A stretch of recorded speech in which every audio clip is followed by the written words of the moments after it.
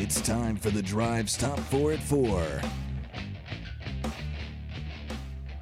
Back here on the Drive, it's Fan Run Radio. Russell Smith live today at National RX, your top 4 at 4. Brought to you by Jets Pizza here in Farragut. We appreciate them feeding us out here this afternoon. Marcus has the day off, so you're stuck with me for the top 4 at 4. Let's see what we got going on here. We'll start number 1. Tennessee basketball, 4th-ranked Volunteers hosting 10th-ranked Texas tomorrow, 6 p.m. Eastern Time. Sold out Thompson Bowling Arena is the site of the game. It's part of the Big 12 SEC Challenge. Jay Billis will be on hand tomorrow morning for ESPN's College Game Day, broadcasting from 11 a.m. till noon. He met with the local media today, asked what weakness he sees for Tennessee. Quote, I think the issue that Tennessee and a lot of teams have is they're going to be making consistent game-to-game shots.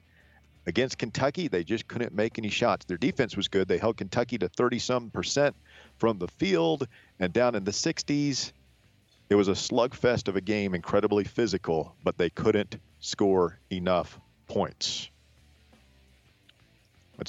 That's Jay Bias's assessment of our situation, Bear. Yeah.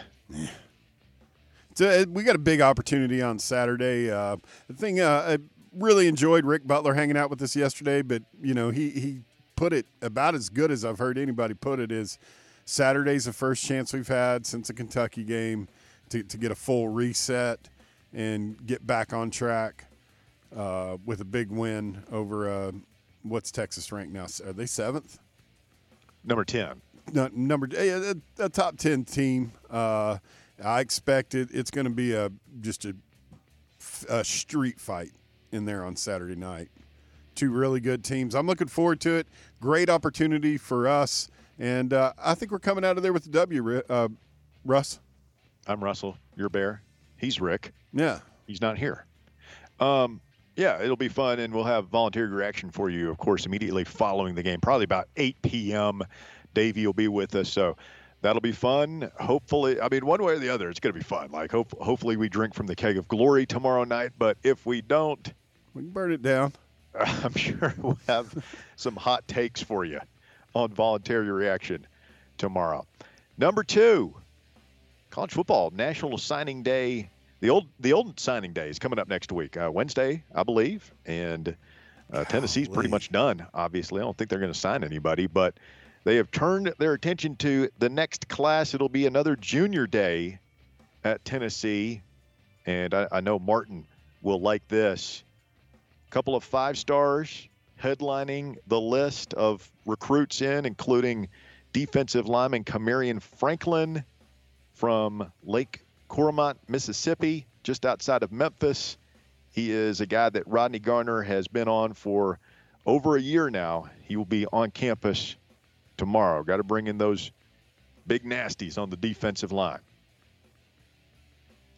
Yeah. Bunch of 4-stars in as well. The McIntyre kid, 2025 quarterback out of Nashville, George McIntyre's grandson, the former Vandy coach, will be in. He's visited Tennessee a couple of times, so the big weekend for the future of Tennessee football. Josh Heupel just going about his business, trying to bring in the studs, trying to get the 4 and 5 stars in here.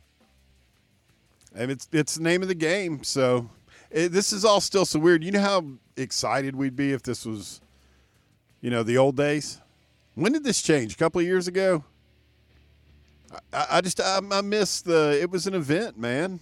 Remember Jack? We'd always have a big ball and remote and food and beer, and yeah, I kind of miss it. Yeah, there's some momentum to. You remember Sankey basically said he wanted it to go back to the way it was, but there's some other people who want to have an early signing period before the football season. I think that's really dumb. I think I do as well. Let's not overthink this. Just go back to the way it was. Yeah. Just go back to the way it was. Like, we tried something new. And it just led to a whole host of other problems. And now you got the NIL thing and the transfer portal, and it's not good. I think it did work to our benefit this year, though, Russ, just to play devil's advocate. We had all that momentum. Well, counterpoint, I think it would have worked even more to our benefit because we signed all those players before we won the Orange Bowl. True. Touché. So we would be even hotter right now. But we'd also have to be fighting off the right reverend down there who's trying to the weasel that he is was rooting around. Wow, he'd be jet setting all over the place right now with his djembe drums and his African prayer candles. Trying to steal all our recruits. All right. Number 3, stage is set for the NFL Conference Championship games Sunday, 3 p.m. In the NFC, it's the Eagles hosting the 49ers. Philly is a 2.5-point favorite over on FanDuel to win that one. And then in the AFC, Sunday night, 6:30 p.m. kick at Arrowhead, or as they're calling it in Cincy, Burrowhead. I think they're tempting the wrath of the whatever from high atop the thing personally with all this trash talk up there in Cincy. Chiefs a 1-point favorite at home. The hobbled Patrick Mahomes trying to will his team back to the Super Bowl on sheer blood and guts. Sunday night is a firewall for me, as in somebody that enjoys the NFL, lifelong enjoyer of the NFL. Jackson and Brittany Mahomes must be stopped. I do not want them to get to go to a Super Bowl. I'm going to need Joey touchdowns to go into Burrowhead and rain down hellfire on the Kansas City Chiefs. And finally, number 4, a jersey worn by LeBron James during the first half of Game 7 of the 2013 NBA Finals, sold at auction today for, how much do you think LeBron's 2013 NBA Finals Game 7 championship-winning jersey went for at auction today at Sotheby's, Bear? $250,000? A little higher. $500,000? A little higher. Dude, we're getting above some like famous guitars now. This is getting stupid. $1 million? Way higher. $4 million? $3.7 million. That's so bizarre, man. I think that's more than what Irsay paid for Gilmore's black Strat, the Strat that he played like at Pompeii and stuff. You gonna buy a jersey? I don't know. To each their own. It's believed to be the 3rd highest fee paid for a jersey in sports auction history. Michael Jordan's Last Dance NBA Finals jersey went for $10.9 million. And Diego Maradona's Hand of God jersey went for $9.28. Really? That one did? Yep. Wow. Yep. Maradona. He was insane. Oh, yeah, he was nut. Yeah. God rest his soul. That is your top 4 at 4, brought to you by our friends at Jets Pizza. If you're looking for something to feed the kids this evening, might I humbly suggest you head on over to Jets Pizza in Farragut or get it delivered. You can call them at 865-675-0505 and get yourself, well, whatever you want, whether you like the Detroit-style deep dish like I enjoyed out here earlier today, or you like your traditional hand-tossed round pizza. They can do it any way you want it. Thin crust. They even got seasoned cauliflower and gluten-free crust for those of you watching your girlish figures. Don't forget to get some Jets bread, some cheesy bread, a salad. They've got wings. And you got to get the cookie, right? You go cookie or brownie, Bear, when you're ordering pizza and you're going all out. Are you getting the cookie or the brownie? I'm going, because I'll be at the Hut. I go with the cookie. It's incredible. I'm a big cookie guy too. Now, I'll tell you what you can't sleep on. The Cinnasticks are just tried and true. They do have cinnamon sticks as well. Jets Pizza in Farragut, and they're still looking for drivers, as always, trying to get them some delivery drivers out there. Go make a little money while you drive around listening to Fan Run Radio. I mean, come on. Can you think of a better way to get paid? They're also needing some in-the-store workers, some kitchen workers. So if you want to learn how to make the famous Jets deep dish pizza, go see Angie at Kingston Pike Farragut out here. They're looking for a few good men and women to help out with the unstoppable machine that is Jets Pizza in Farragut. Cedric Golden of the Austin American Statesman coming up here in about 10 minutes. We're going to break down Tennessee, Texas with him. Can I ask Mr. Golden the question at the end, Russ? Perhaps. Okay. In the meantime, let's go back to the busy Big Orange Phillies phone lines and talk to Phil. Good afternoon, Phil. Good afternoon, W. How you doing, man? Is Barry getting paid double time today? Why would he be? Well, where was Marcus? He had something personal come up that he needed to take care of. He needed to take a personal day, so kid works hard. We gave him the Friday, and I'm in here. We've got the newest edition of the Drive. Intern Ben is in here with me, and it's a learning day over here, Phil. We're always trying to get 1% better every day, Phil. That's the way to do it. Kind of like Rick Barnes, you know. Phil, what are we going to see tomorrow night? Is this a breakthrough moment for this team, another big win, or is it a big dud for Rick Barnes and the basketball Vols? Well, I was looking at something on Vol Nation a little while ago, and they say that Tennessee's 5-0 when both teams are ranked in the top 10 in Thompson-Boling Arena. I don't know if that's a true stat or not. I don't know. It's a tough place to play. When that place is rocking, it is a tough place to come into and get a win. Yeah, ever since Pearl came here, and since then it's been it's won.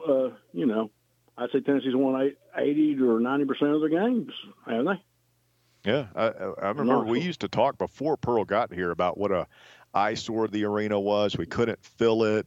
It was a bad environment. It wasn't a home court advantage, and it's really, people don't even believe it. The younger folks, you tell them that now, Phil, they wouldn't believe it because it's been such a good home court advantage for so long. But yeah, going on 20 years now, that it shows you the power of a coach, right? You have a good coach, a good team, a good program, you can win just about anywhere. Y'all have the line of the game tomorrow? Has it already come out? I was just looking for that, Phil. I do not. I will let you know as soon as we get it. Okay.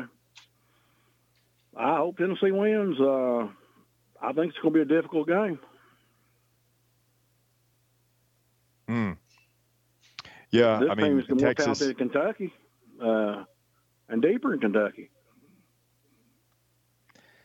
They've got a lot of Tennessee ties too, Phil. You've got the Disu kid from Vandy, who's down there, and then true freshman Dylan Mitchell, who we recruited heavily, right? He was the guy that we wanted before. Yeah.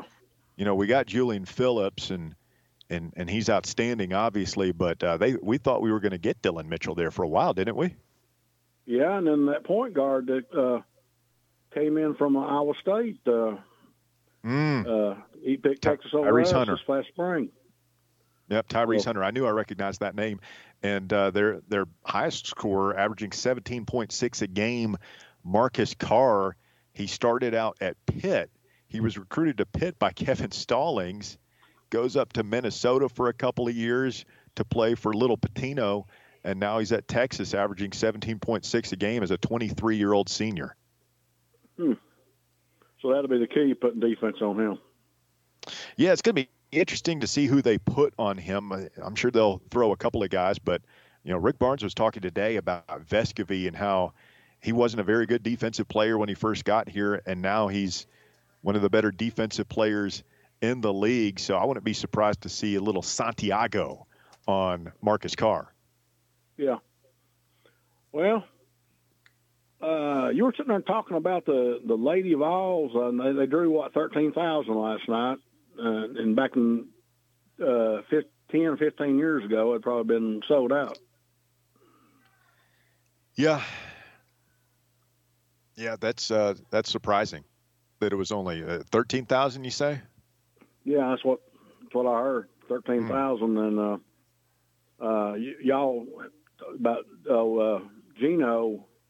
Gino was already had the upper hand on Pat Summitt before she got sick. Oh no. He did. He was catching up to her. Here's where I'm at with the whole with the women's program. And my course of action would be you stick with Kelly Harper for at least another year. I'm not running her after this season unless you just completely fall apart down the stretch. But I'm needing to see some results next year, Phil. And a key part of my evaluation, if I'm Danny White, is I am watching what's going on in Durham with Kara Lawson very closely. Yeah. Because she, I don't know. Obviously, she inherited a mess there, it sounds like, but her first 2 years were not very good. And I think they're 17-2 or something like that this year. They're very good. But one of their losses was to Connecticut, and Connecticut stomped their face in worse than they did Tennessee. They lost that game by about 30 at home. Yeah, so, the UConn's got about 4 people not playing right now on their roster. Yeah, I mean, that might have had something to do with Tennessee being able to keep it closer last night. But I'm keeping an eye on Kara Lawson, her progress. And, if she finishes out this year strong and comes back and does it again next season, it's going to be hard for me not to try and bring her home. Yeah, well, think about this, though. I'll get off here. LSU had a problem with their women's program, and I'd say it was in worse shape than it was when Kelly took over. And look at it now in 2 years. What's happened? Yeah, I mean, look at Josh Heupel in 2 years. Look at Bruce Pearl in 1 year. Exactly. Great coaches, they don't need long, especially in that sport, Phil. You get yourself a player or two and you go win. Do like Utah, so get rid of them. If they're scum, get rid of them. Bye. Wow.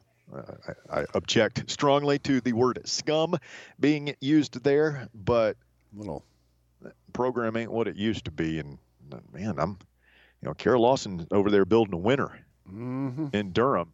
And if that continues, I think the solution here is pretty obvious if you're Danny White. But I don't think that's a decision you have to make this year necessarily. But it is a developing situation that I would keep a big eye on. Quick timeout right here. Cedric Golden joins us next when we continue. He covers Texas for the Austin American-Statesman. We'll talk about tomorrow night's big game with Texas with him coming up next right here on Fan Run Radio.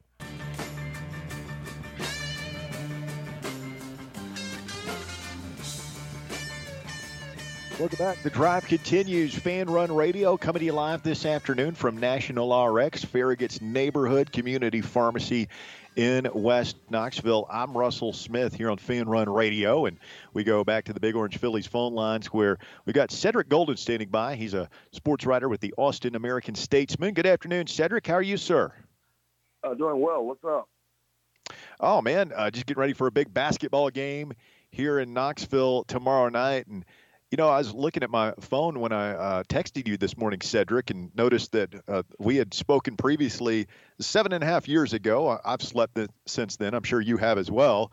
But we were talking about, obviously, Rick Barnes coming to Knoxville and what to expect there. And as I recall, the narrative coming out of Texas was, Rick Barnes is a great man who's going to run a really nice program. You're going to win a lot. You're going to be ranked. You're going to have great players come through the program. The only drawback, the only criticism is he's not exactly a dynamo when it comes to March Madness. And that's kind of played out here in Knoxville. Are you anything about Coach Barnes, 7 years so far at Tennessee, surprise you? No, but he's a guy that gets you to the tournament, gets you into the Sweet 16, Elite Eights. I know he had one Final Four here in Austin and a couple of Elite Eights. I do know that 3 of those teams were very capable of winning a national championship, but didn't break through. Starting with the 03 team with T.J. Ford, and then you had other teams with DJ Augustine had a nice run with Damian James, but one Final Four, and that was the big bugaboo. Tremendous recruiter, excellent tactician, tough teams that are prepared. You never run into a Rick Barnes team that isn't ready, and so I will say this, man, it's tough to break through. I know people talk about Coach K, but there are too many Coach Ks out there. You know, Jim Boeheim, for as much love as people have given him in his storied career, only won one national title. So really tough to break through. But Rick Barnes is a really fine coach, and he'll always be the greatest coach to ever coach here at the University of Texas, for sure. Yeah, I know they got a great reception in this game down there last year. Just curious, was there ever any buyer's remorse from Texas? Because I know the Shaka Smart thing obviously did not peak the way they wanted it to, and the Chris Beard hire seemed like things were going swimmingly until that exploded earlier this year or late last year, I suppose. Is there a segment of the fan base that says, you know what, maybe we should have kept Coach Barnes around a little bit longer? Absolutely, because if you think about it, it's hindsight, but Shaka was thought to be a really nice flash hire, because when you think about how he did with those teams at VCU, getting into the Final Fours and you know, teaching good defense and fundamentals and always running a clean ship, a young guy as well. That was thought to be a really great progressive hire, but then he doesn't win a tournament game in a whole 6-year span, which includes, you know, the one that didn't, when they canceled the tournament. But still, with that said, it goes down as a failure, as a hire. Chris Beard was a home run hire, just a great defensive coach who was a grad assistant at the University of Texas, knew these UT streets, and was a wonderful tactician who preached toughness. And you saw that from his guys. Gets to the Sweet 16 in his first season, and then boom, it's over. After a horrible lapse in judgment. And now that he's no longer part of the mix, of course there are going to be some buyer's remorse. Of course there are going to be people out there going, should have hung on to Hickory, because the one thing about Hickory is he ran a tight ship, and his guys didn't get in trouble, and he didn't get in trouble. So, but, you know, there's no way in hell we could have seen this coming. No, this was definitely not on anybody's bingo cards as far as the Chris Beard situation. Dramatic with all the drama, though, Cedric. I mean, this is a team that's number 10, 17-3 coming in, and it seems like Rodney Terry, under just unimaginable circumstances, has done pretty well with that program. How would you describe the current state of things as far as this year's team is concerned? I'm going to tell you, Rodney Terry's done an amazing job, just amazing. Given the circumstances that he inherited, you know, and coming in, leaving a head coaching job, I believe it was either Fresno or UTEP. I get them mixed up. He coached at both. Leaving that job to come be Chris Beard's assistant, and then having to take over, it helps. And you hear this a lot nowadays, more than you did back in the day. It helps to be old, and this is an old team of transfers, of juniors, of seniors, and they've been through some stuff. And Beard brought most of those guys here, and the transfer parts. And then there's like 4 guys that were here for Shaka. And so what happens is you've got to hit the ground running. No time to feel sorry for yourself. Chris Beard's no longer your head coach. What are you going to do about it? And you get Rodney Terry, who's been a head coach for 10 years, who's been in this game for a quarter of a century, an old Rick Barnes assistant who also teaches toughness and preparedness and accountability on and off the court. And so what has happened is the Longhorns have been one of the feel-good stories since all of that. Now, are they as good defensively as they were under Chris Beard? No, they are not. They've had some games where they've given up a boatload of points, 116 at home to K-State, And even in their last game, they gave up 75. That's a lot of points. So Chris Beard didn't have teams that gave up that many points. So that's kind of where I see a little drop-off. But as far as offensive, Marcus Carr is one of the most improved players in the Big 12, leading them in scoring. Timmy Allen and Dylan Dessou and Tyrese Hunter are very experienced hands. And so they're going to go into the game on Saturday believing that they can win the game. And knowing that Tennessee is going to be, the guys that were there last year, going to be so ready to get revenge after the way that thing went down. So it's going to be a wonderful basketball game. I think it's going to be a defensive game, and I think that kind of plays into the hands of the Volunteers. But the Longhorns are experienced, and they've got a really good chance to go in there and give the Vols some problems.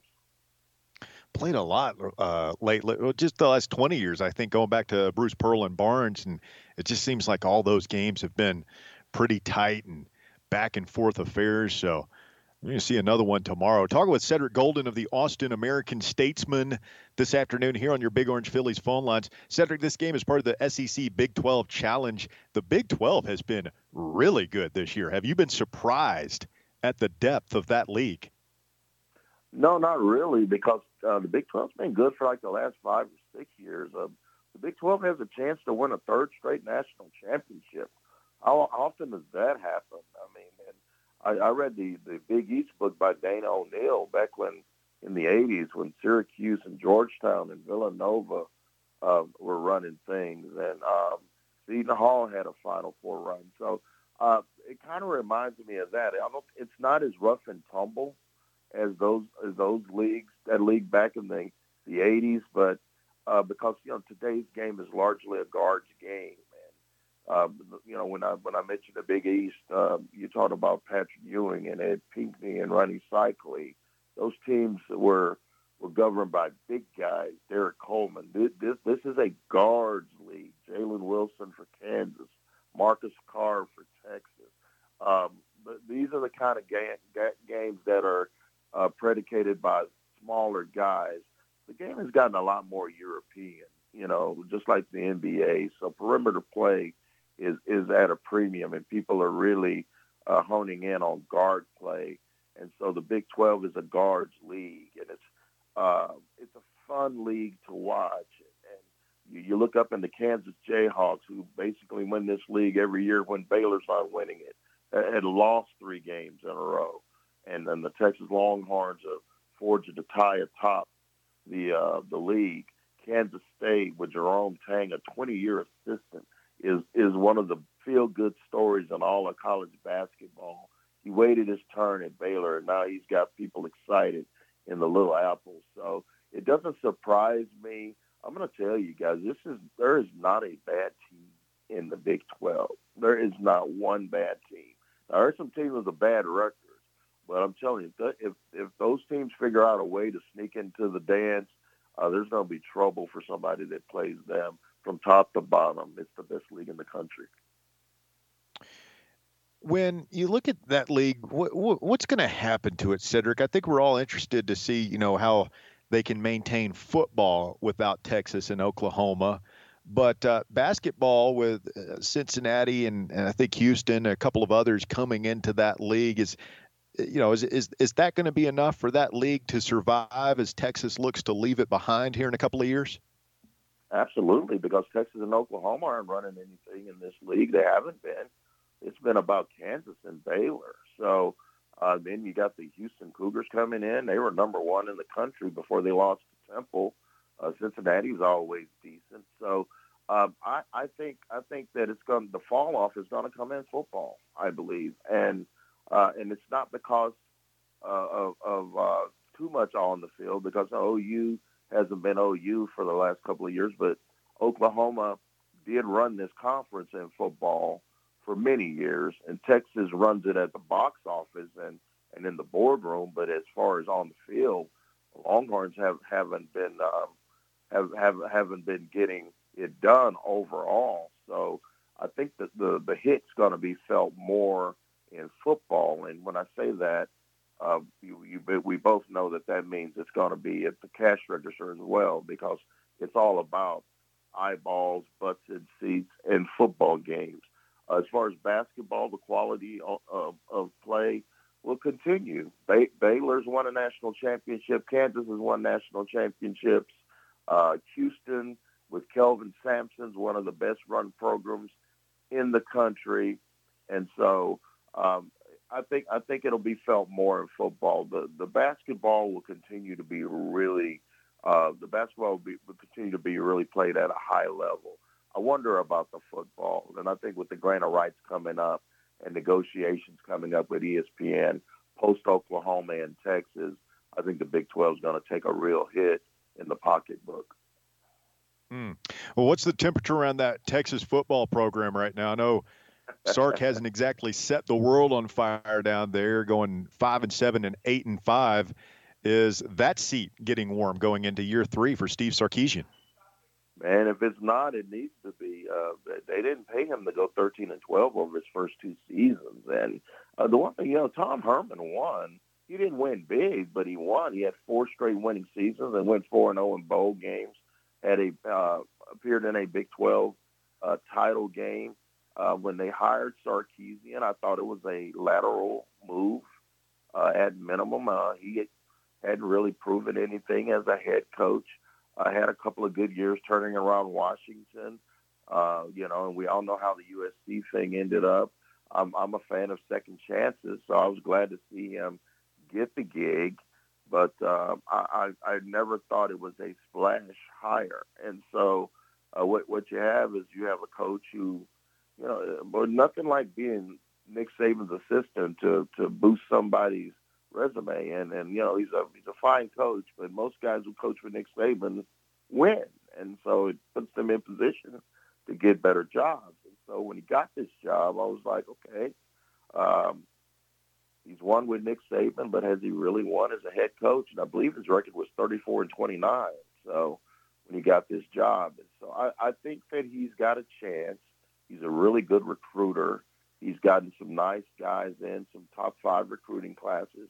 The jewel of the last one is Arch Manning, who's on campus now, and I teach a class at UT, and one of my students told me that they saw Arch at an event, and Arch is taller than you think. So I wonder if they're going to redshirt him and let Quinn Ewers have one more bite at the apple. But if Quinn Ewers continues to struggle like he did in large parts of last season, maybe we'll see true freshman Arch Manning in the lineup.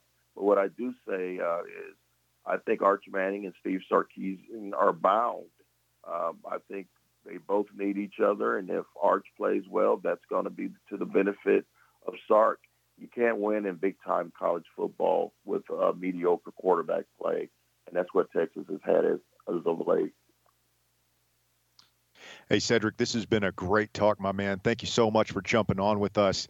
Last thing is we let you run, talk about this Texas-Tennessee matchup tomorrow in basketball. And with the Longhorns coming into the league, these teams are finally going to get to play some in football at some point. A lot of shared history between Texas and Tennessee dating back to Sam Houston and Davy Crockett, and some obvious built-in rivalries with A&M and Oklahoma already for Texas. Do you think that we could see a decent rivalry develop between the Longhorns and the Volunteers? I think so. We already have that built-in Rick Barnes storyline, and I know covering a game in Knoxville is on my bucket list. I've never covered a game there, and I've seen many games on television. Just can't wait to do that. I think a good rivalry could develop. You have those natural rivalries with Arkansas and Oklahoma and Texas A&M, but I'm really looking forward to seeing how they fare against those teams in the East. The Georgias, the Tennessees, the Floridas. That's going to be the fun part of it. The sad part for me is I wish the lawyers could have gotten together and gotten this thing done for this fall instead of the cluster we're going to get with all these new teams coming in to the Big 12. That's going to be a scheduling nightmare, and they still haven't released the schedule, and they've got till February 6th to release it. So the unfortunate part is try to hang in here as a newspaper guy and try to last for another fall, and hopefully we'll be chopping it up this time next year. Breaking up is hard to do. Leaving the Big 12 is not proving easy, but it looks like it's going to happen eventually, and it'll be interesting times. Cedric, we appreciate it again. Thank you so much for jumping on. Go follow him on Twitter. I believe, is it @CedGolden, the Twitter handle? Sir. That's it. Outstanding. Have yourself a great weekend, Cedric. Thanks so much. Okay, brother. Take care. Yep. Cedric Golden, one more time, the Austin American-Statesman newspaper down there in Austin, covering the Longhorns, and some interesting stuff there about both Texas basketball and football. Barry, were you aware that Rodney Terry, the interim coach who's doing a bang-up job, as Cedric said, down there, was a longtime Rick Barnes assistant? This is his second run at Texas. He was an assistant under Barnes for 9 years there. No, I wasn't, but that makes me wonder if he ends up having a good year, they can't obviously they can't run it back with Barnes, but they get like as close as you can get to it, get a long-time Barnes assistant, and hopefully I think that however long Barnes is down there, I can't remember off the top of my head, run of stability and like everything that Cedric was talking about Coach Barnes. The kids don't get in trouble. He doesn't get in trouble. Recruits at a high level, wins a lot of basketball games. And it's like Cedric said, the bugaboo's always been the tournament.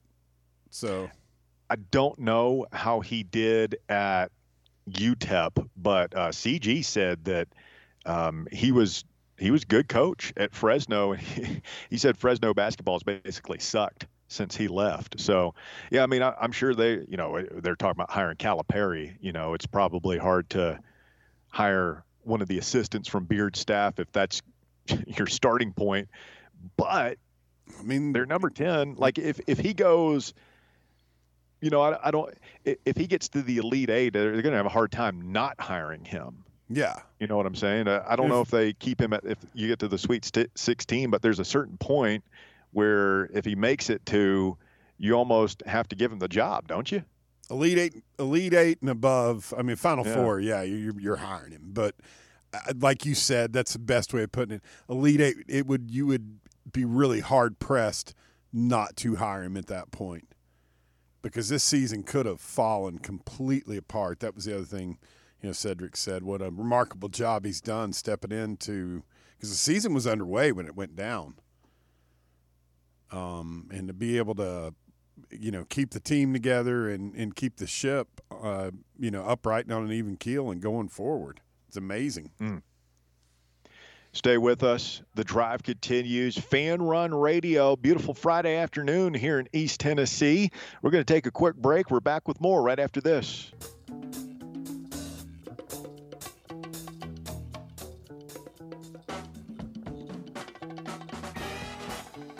Welcome back. The drive continues. Fan Run Radio. Russell Bear and Ben Slotnick helping us out back in the White Claw Hard Seltzer Studios. We'll go open lines the rest of the way here. 865-546-8200. Your number to get on board. Bear, anything else stand out to you about Cedric Golden's appearance on the show today? One thing, and I'm glad my mic was off because I about choked when he said it. Did he refer to Rick Barnes as Hickory? He did. Little Ricky from Hickory. That's what they call him. What was it he said? Should have kept Hickory. What a great nickname. That's a perfect nickname for him. He's like an old hickory tree, isn't he? Well, I mean, it's the name of the small North Carolina town from which he hails. Yeah. And I've heard other basketball people refer to him as Ricky from Hickory. I'd imagine like his way, his demeanor, his accent, his values and everything don't stand out at all here. He fits in, he blends in. He's perfect representative for the University of Tennessee basketball program. Yeah. It stands out a little bit more in Austin, Texas. I mean, they say keep Austin weird. I mean, you got the music scene down there, the art scene and everything. And, it's Texas. So there is there is a little bit of that traditional vibe, but he probably sticks out a little bit more down there than he does here. Oh, yeah, I would imagine that that's 100% true. So it's wild, though. You can draw a lot of parallels between when they when the end of the Rick Barnes era in basketball at Texas and the end of the Fulmer era here at Tennessee. They didn't make quite as bad of hires as we did, so they didn't completely crater it. So, but they kind of had their, it's obvious from what he said that was the other biggest thing. Hey, what? Just that, heck yeah, I would say hell yeah, they've thought about it. That was going to be my question to him. Yeah, I wanted to be delicate about it because sometimes they're like, no, we have no regrets or anything, but he has a very objective view of it. Obviously, he's kind of a old school journalist. You can tell he's not necessarily looking at things through burnt orange colored glasses, and I thought that was an interesting comment as well. The other thing that's interesting, it just struck me as we were sitting there talking about the impending changes to the Big 12 is, while that league might fall apart because of lack of football drawing power, it's actually going to be stronger in basketball. Would you like Texas and Oklahoma don't bring much to the table for basketball, but you're going to add Houston, the number one team in the country, and Cincinnati, who is always good, perennial powerhouse. Yeah. What are the other teams that are going in there as well? Is it BYU? Yeah, I think BYU and Central Florida, right? Yeah. Two average teams. But, I mean, you're getting the number one team in the country in Houston, and it looks like, they've got it up and rolling. They aren't just a flash in the pan. And then you've got Cincinnati, a storied program in college basketball. So, he said it was funny. I was dying laughing. But Oklahoma and Texas not in basketball, not running anything. No. There's a lot of truth in that. So, no, they really don't. I mean, Oklahoma had did Kruger take them to a Final Four? I mean, they had the Buddy Hield years, and then obviously Trae Young. But I can't remember. Well, I know they went to one of the first Final Fours I remember watching with Mookie Blaylock and Stacey King with the year Danny Manning and Kansas won it. Yeah. Well, you're talking about the dark ages now. Not that long ago. Come on, man. Late 80s. Mookie Blaylock. You know that Blaylock, the receiver for Georgia? Mm-hmm. That his dad? That's Mookie's kid? Yeah. Yeah, apple doesn't fall far from the tree. Elite athletes in the Blaylock family. Caden Martin, Bear, he's playing baseball for Miami. Yeah. I see T tweeting about him. He just let football go. Yeah, he's going to get paid playing baseball. Is this his freshman year down there? I'm not sure because all this time has ran together for me the past few years. I can't remember any left. He didn't graduate from Catholic, so I can't pinpoint. Oh, yeah. He kind of left early. It's probably a sophomore, maybe even junior year. He might be about to be draft eligible. Yeah, because I think I'm pretty sure he can switch it. I mean, he's a power hitter that can throw a mid-90s fastball. I mean, he's got a hell of an arm on him. Yeah, it was always you know who he reminded me of a little bit? Todd Helton. Like, you knew as good as he was at football and playing quarterback, and if he really dedicated himself to it, he could play at the highest levels in college, but he's more talented when it comes to baseball. He's a natural. So, good luck to him. Speaking of T, I've heard some buzz that he might be coming back to the college game. Where would he be going? Well, he might be leaving one Harbaugh to go join the other. Pack warm clothes, T. You ain't gonna be in Knoxville or Mobile anymore. T. Martin, a Michigan man. You gotta, man, how wild would that be going from John Harbaugh, who seems to be by all, outside, watching him, a somewhat, sane person to, Nutsy's his crazy brother. I mean, Jim Harbaugh's crazy, dude.